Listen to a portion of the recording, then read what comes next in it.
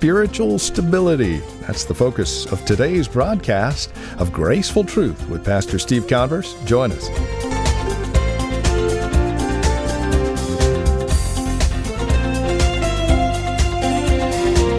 In a society that ebbs and flows the way ours does, it's always nice to come back to something that is solid, something that is sure, a foundation that is rock solid and immovable. And that is, of course, our Lord and Savior, Jesus Christ. Spiritual stability is what we're looking at today. We're in Philippians. It's there that we would invite you to join us as we continue with our series, 7 Steps to Spiritual Stability. Make it a point to join us today and be encouraged in Christ as we understand our stability is found in Him. Here's Pastor Steve Converse with today's broadcast. If you turn over to Philippians chapter 4, if you look at Philippians chapter 4, we've been kind of working our way through this, and we've talked a little bit about some stability that we all need in our lives, and one of the ways that you can obtain this stability in your spiritual life, we looked at verses 2 and 3 of chapter 4, and we talked about cultivating a harmony through love. In other words, just having a biblical love for one another as the body of Christ. And he mentions there these 2 women who were having a problem, a disagreement of some sorts. It wasn't even probably anything that serious that they were disagreeing on, but it was serious enough for Paul to write their name in the letter. He wanted to encourage them to make reconciliation with each other and work this out, and he talked about an individual, in my text it says true companion, which was probably somebody's proper name. Calls on this individual to help these women who labored with him, and he really wants them to cultivate this harmony through loving one another. And then in verse 4, and that's the first thing, if we can do that, if we can cultivate in our lives a love for one another, a biblical love for brothers and sisters in Christ, you have a form of stability in your life that you don't have otherwise. And the second thing he points out in verse 4 was, rejoice in the Lord always. Again, I say rejoice. And we talked about this last week, and we talked about this is actually a command. He's commanding us to rejoice. And that's a hard thing to do. Have you ever walked up to somebody and just looked at them and said, rejoice? When they're down, that's a hard thing to command somebody to do. But you notice he doesn't just say rejoice, he says rejoice what? In the Lord. And see, that makes all the difference in the world, because our stability, and our spiritual stability specifically, is really controlled by how we think about God. What do we think about God? Who do we think God is? What do we think about His attributes? What do we think about His personality, His makeup? Some of us were raised in certain faiths that taught us that God is angry. That God is an angry God, and He wants His vengeance, His pound of flesh, that kind of a thing. So you better not cross Him.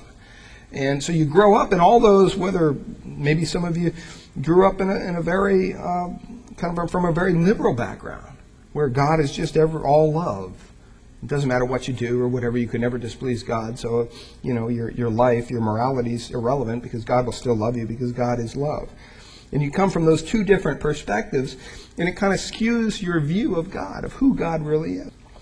And so when Paul says here, rejoice in the Lord always, it's a command, and he wants us to know that, more than anything else, you should have a burning in your heart. Because you know the King of Kings, the Savior. You know that He's died for you. He's given His life for you. And there should be a burning in your heart. In Luke 24, I think it's in verse 27, it says that as they were traveling along the road to Emmaus there, Jesus was talking with 2 of His disciples. And as they were traveling, Christ met them, and He explained to them all these things, it says, concerning Himself. And later in that text it says, their eyes were opened and they recognized Him, and He vanished from their sight. And they said to one another, here's what they said, listen to this, were not our hearts burning within us while He was speaking to us on the road, while He was explaining the Scriptures to us? Their hearts were burning with joy. And they didn't even know why at that point, because of the presence of the Lord there with them. That's what should be burning in our heart. We should have a joy burning its way through our heart every day. And it's not based on our circumstances. It's based on who God is. And if we can just get that through our head, boy, it makes life a lot more stable. when you're trying to live out your Christian walk. If your Christian stability is based on your circumstances, you're in for a roller coaster ride. You really are. And so those two things he points out. A love for one another, maintaining that spirit of joy, and we talked about that last week. I want to look at verse 5 today because he lists a third thing here. And he says, let your gentleness be known to all men. Let your gentleness be known to all men. I just want to focus on that little kind of phrase there. Let your forbearing spirit, some verses say, some translations, be known to all men. What is forbearance? What does that mean? Well, this word in the original language is very difficult to define. It's difficult to define for a myriad of ways because you look in every commentary and they all kind of translated a different thing. Contentment, gentleness, generosity, goodwill toward others, all sorts of different things.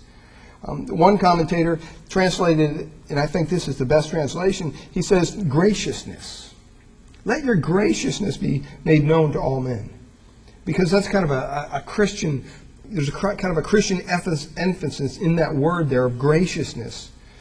So forbearance includes another important element, obviously humility. And so it has the idea of humble graciousness. Humility and graciousness will help us keep a stable hand on things. And I think that's important for a variety of reasons, but most of all, it's important because God wants us to live a life that's pleasing to Him every day. And the way to do that is to be stable in our spiritual life. And see, some people say that, well, that just means you let people walk all over you. No, that's not what he's talking about. That's not what he's talking about at all. I think the humble Christian, the Christian who is gracious, is the person who was mistreated. They were misjudged. Maybe they were misrepresented. Maybe they even had their reputation ruined. But you know what? Their attitude is, you know what? I'm going to trust in God and I'm not going to hold a grudge against that person. I mean, that's something the Spirit has to do. See, a person that has humble graciousness in their life doesn't demand their rights. They realize they don't have any. And you know what? You stop and you think God's grace to us was manifested in the very same way. You think of what Christ went through. Mankind abused Him. They maligned Him. They beat His body till it was almost unrecognizable. Yet all along He deserved none of that. See, if that were to happen to you or I, we would deserve it. Because we're sinners. But Christ was a sinless Lamb of God. And they treated this sinless Lamb of God as if He had committed every sin by everyone who would ever believe in His name. Yet not ever having committed even one sin. Talk about being mistreated. And His humility and His graciousness allowed Him to follow through with the Father's plan. And yet He still reached out. While we were yet sinners, the Bible says, Christ died for us. He reached out to us, even though we weren't worth. When we look at it, there's no way we could live up to our calling. But you know what? In Christ, all things are possible. And God wants us to understand that when He calls us to be His own, when He calls us to be a brother or sister in Christ, a child of His, that it costs somebody something. And a lot of times we think of, well, grace, it's free, it's a free gift. We teach that all the time. When you share the salvation plan, with the gospel plan with somebody, how many times do you say it's just a free gift? It's a free gift. All you have to do is take it. And that's fine, because it is a free gift. But it wasn't really free. It doesn't cost us anything.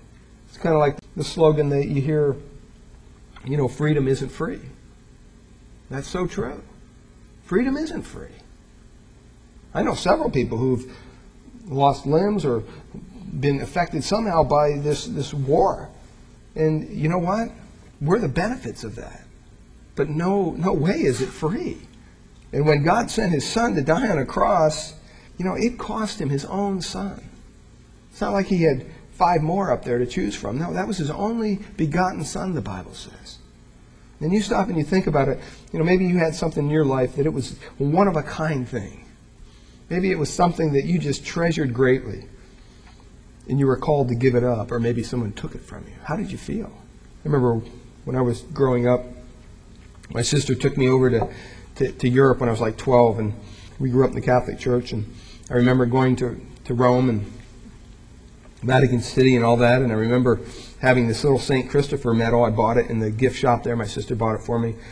And I remember one of the guys over there blessed it. And boy, I just, wore that thing all the time. And I remember one day we were up in the woods playing, my friend and I got home that night and I was taking a shower or something. I realized it was gone.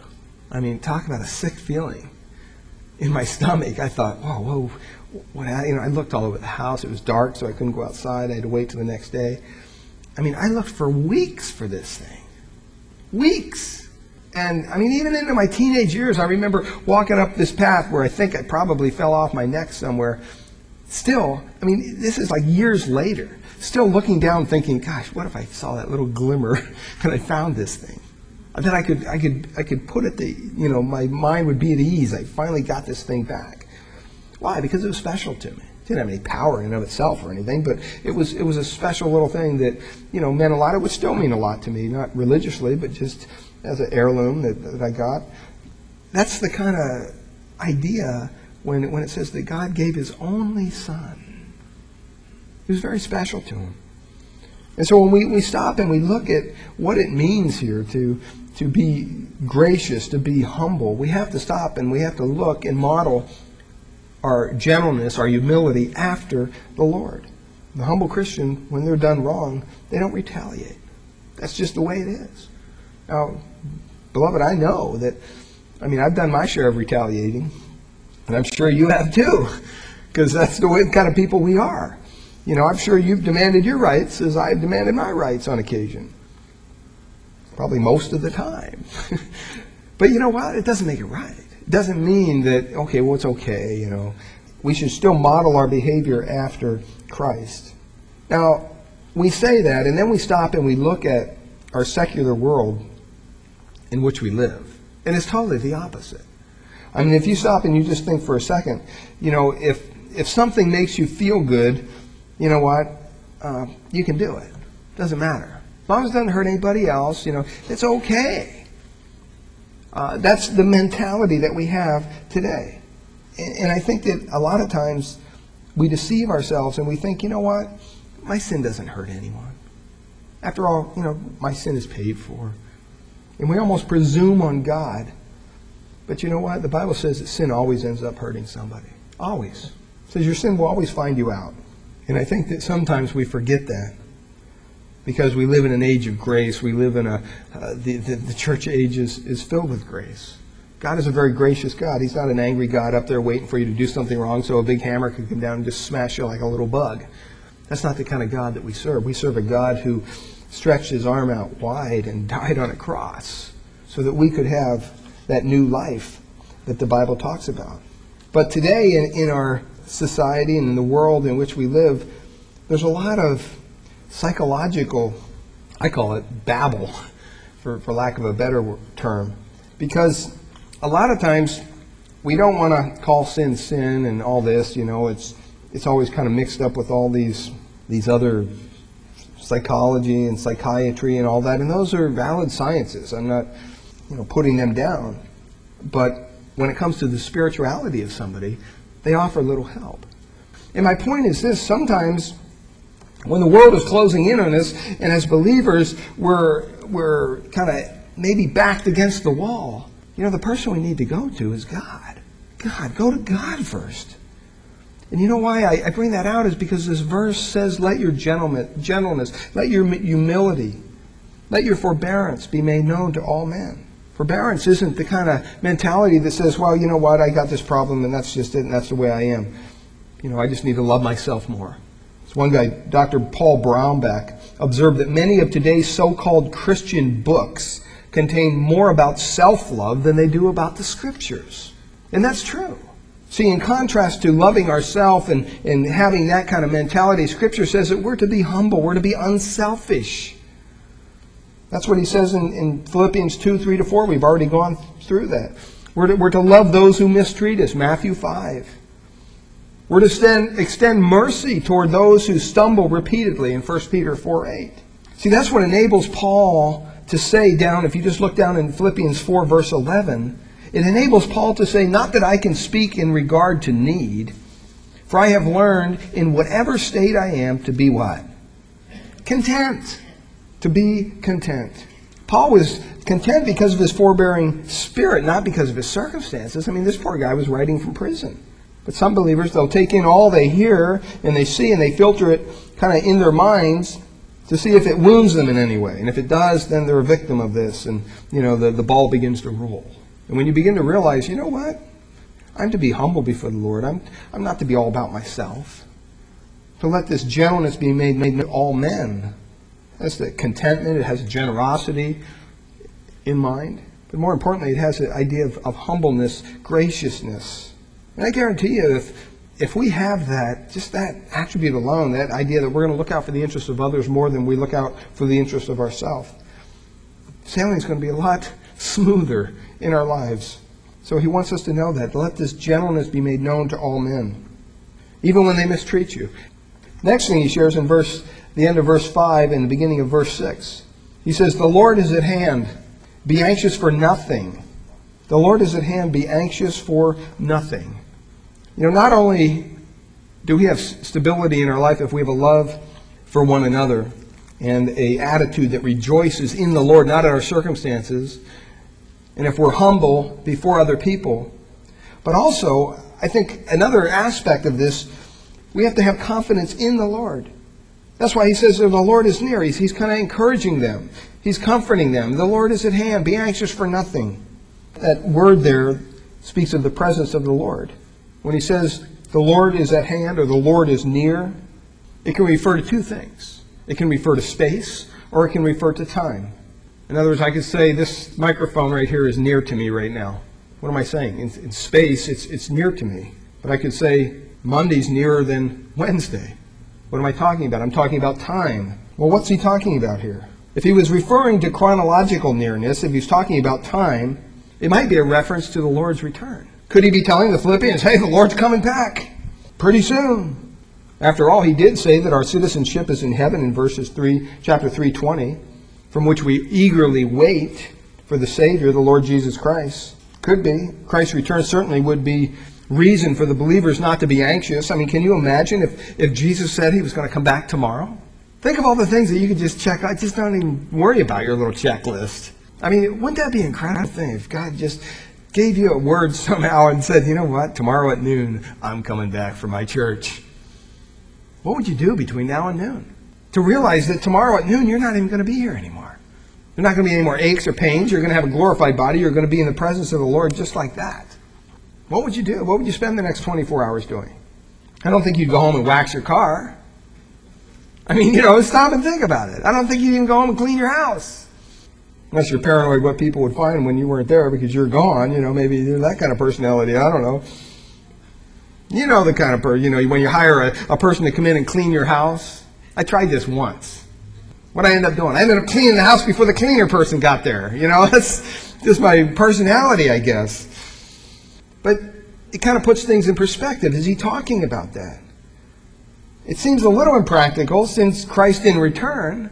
And if he's speaking under the holy inspiration of the Holy Spirit, these people didn't see Christ return in their time. So I don't think he's talking about a time thing here. He might have been saying that believers would see the Lord soon because life is so brief. See, there's one way, two options, but either the Lord's coming back for us in the rapture as the church. That's what the Bible says when the fullness of times comes, he comes back for his church, and the church will be taken up off the earth. That's one way to go meet the Lord. The other way, if you're a believer, is to die. And that's what James talks about. Our lives here are brief. They're like a vapor. Both of those could be part of what he's saying. But I think the spatial nearness, the idea that God is near, like that microphone is near to me, is kind of the best understanding here. Psalm 119, 151, the Lord encompasses us with his presence, it says. Do you know that when you have a thought, the Lord is near enough to already know what it is? When you pray, the Lord is near enough to hear it. When you need his strength and his power, he's near enough to you as a believer to provide it. In fact, the Bible says that he lives in us. He's the source of our spiritual life. So he says the Lord is near, therefore, don't be anxious about anything. How would your day change if Jesus signed on with you in the morning after breakfast and said, you know what, I'm just going to ride with you today. I'm going to be with you throughout the whole day. I'm going to be right here. Anything you need, you just ask. You think you'd start worrying about things? You think you'd spend the whole day with Jesus just worrying about your life and worrying what's going on and worrying about this and worrying about that? I'd probably say no. Why? Because He's the source of your life. Everything you have is directly from Him. There'd be no reason to worry. See, an awareness of God's presence keeps us from this anxiousness that causes so many problems, causes so much instability in our lives. And I think that we need to be reminded of that. It's one of those things sometimes that's hard to grasp. But God really wants us to understand that He is near with us. He's not some far-off God like a lot of religions have, that you have to appease somehow. No, God is right there with us every day. He'll give me the ability to walk through whatever may come around the corner. That's why Paul, back to Philippians, says, be anxious for nothing. There's no sense in sitting around worrying about things you cannot control. And when we're fretting and when we're worrying, you know what it's doing? It's indicating a clear lack of trust in God and in His providence for us. And we all do it. We all fall into that mode of worrying about this or worrying about that or worrying about the kids or the grandkids or family members. See, either you've created another God who can't help you in your own mind, or else you believe God could help you, but He won't. Which means, if you have that idea, then you're really questioning His own integrity. You're questioning His Word. That's why Psalm 1:2 says, so delight in the Lord and meditate on His Word. Know who He is. Know how He acts. Know what He does. Know what His Word says. Then you can say, you know what? I know the Lord is near. The Lord is near me. I'm not going to worry about these things. It's not worth it. Let's just bow in a word of prayer. Father, we come before you this morning. Lord, we thank you for your word. Lord, we thank you that stability in our life does depend on how we look at these different aspects of the Christian walk, whether it's having a love for one another or fulfilling the command to rejoice in you, understanding you in a clearer way, understanding what you want for us every day, and Lord, yielding to you out of humility. Christ is teaching us, beloved, in that passage, to know and trust God, because that's the key to spiritual stability. Well, it's our prayer here at Graceful Truth that God would reveal His grace to your hearts through the teaching of His Word each week. We trust you're currently involved in a Bible teaching church in your area. If not, we'd love to have you come out and visit us here at Grace Bible Church in Redwood City. We meet each Sunday morning for our praise and worship service at 10 a.m., and we offer nursery care and Sunday school classes for our children through grade 5. If you'd like to encourage us here at the Graceful Truth program, give us a call at the Grace Bible Church in Redwood City, 650-366-9923, or visit our website, gracefultruth.org. And now, to take a look at an event coming up, once again, our teacher and pastor, Steve Converse. Thanks, Andy. I'd like to share some exciting information with the ladies in our listening audience. Ladies, we have a real blessing for you coming up on Saturday, October 6th, here at Grace Bible Church in Redwood City. We'll be hosting women's speaker and author Cynthia Heald for our fall women's tea. Cynthia uses her speaking engagements and Bible studies and books to encourage women around the world to deepen their relationship with God. I'm sure you're familiar with her popular Becoming a Woman of Bible study series, which includes the best-selling Becoming a Woman of Excellence and Becoming a Woman of Freedom. The focus of our women's tea this year here at Grace Bible Church, Redwood City on October 6th will be her book, Uncommon Beauty, 7 Qualities of a Beautiful Woman. You know firsthand, ladies, how hectic the world can be today and the demands that are placed upon you. Well, we want to give you the opportunity to break away from your routine for just one Saturday afternoon and come together for some great fellowship and teaching based on God's Word. Why not plan on being here Saturday, October 6th from 11:30 to 3 p.m. for a wonderful time of fellowship and teaching from Cynthia on Uncommon Beauty, 7 Qualities of a Beautiful Woman. I'm sure you'll enjoy the time together and walk away with a renewed sense of purpose and commitment to Christ. All the registration information can be found on our church website at gracebibleonline.org. That's gracebibleonline.org. There's a registration form available online. You simply download it, fill it out, and mail it to the address given with your registration fee. If you have any questions, you can simply call us here at Grace Bible Church, Redwood City, 650-366-9923. I'd like to encourage you to register early because we have limited seating. Well, once again, we'd like to thank you for listening to Graceful Truth each weekend. And it would be a wonderful encouragement to us to hear from you about how this program has been a blessing to your hearts. Thank you, Steve. And friend, thank you for joining us here today on Graceful Truth. Until next week, God bless.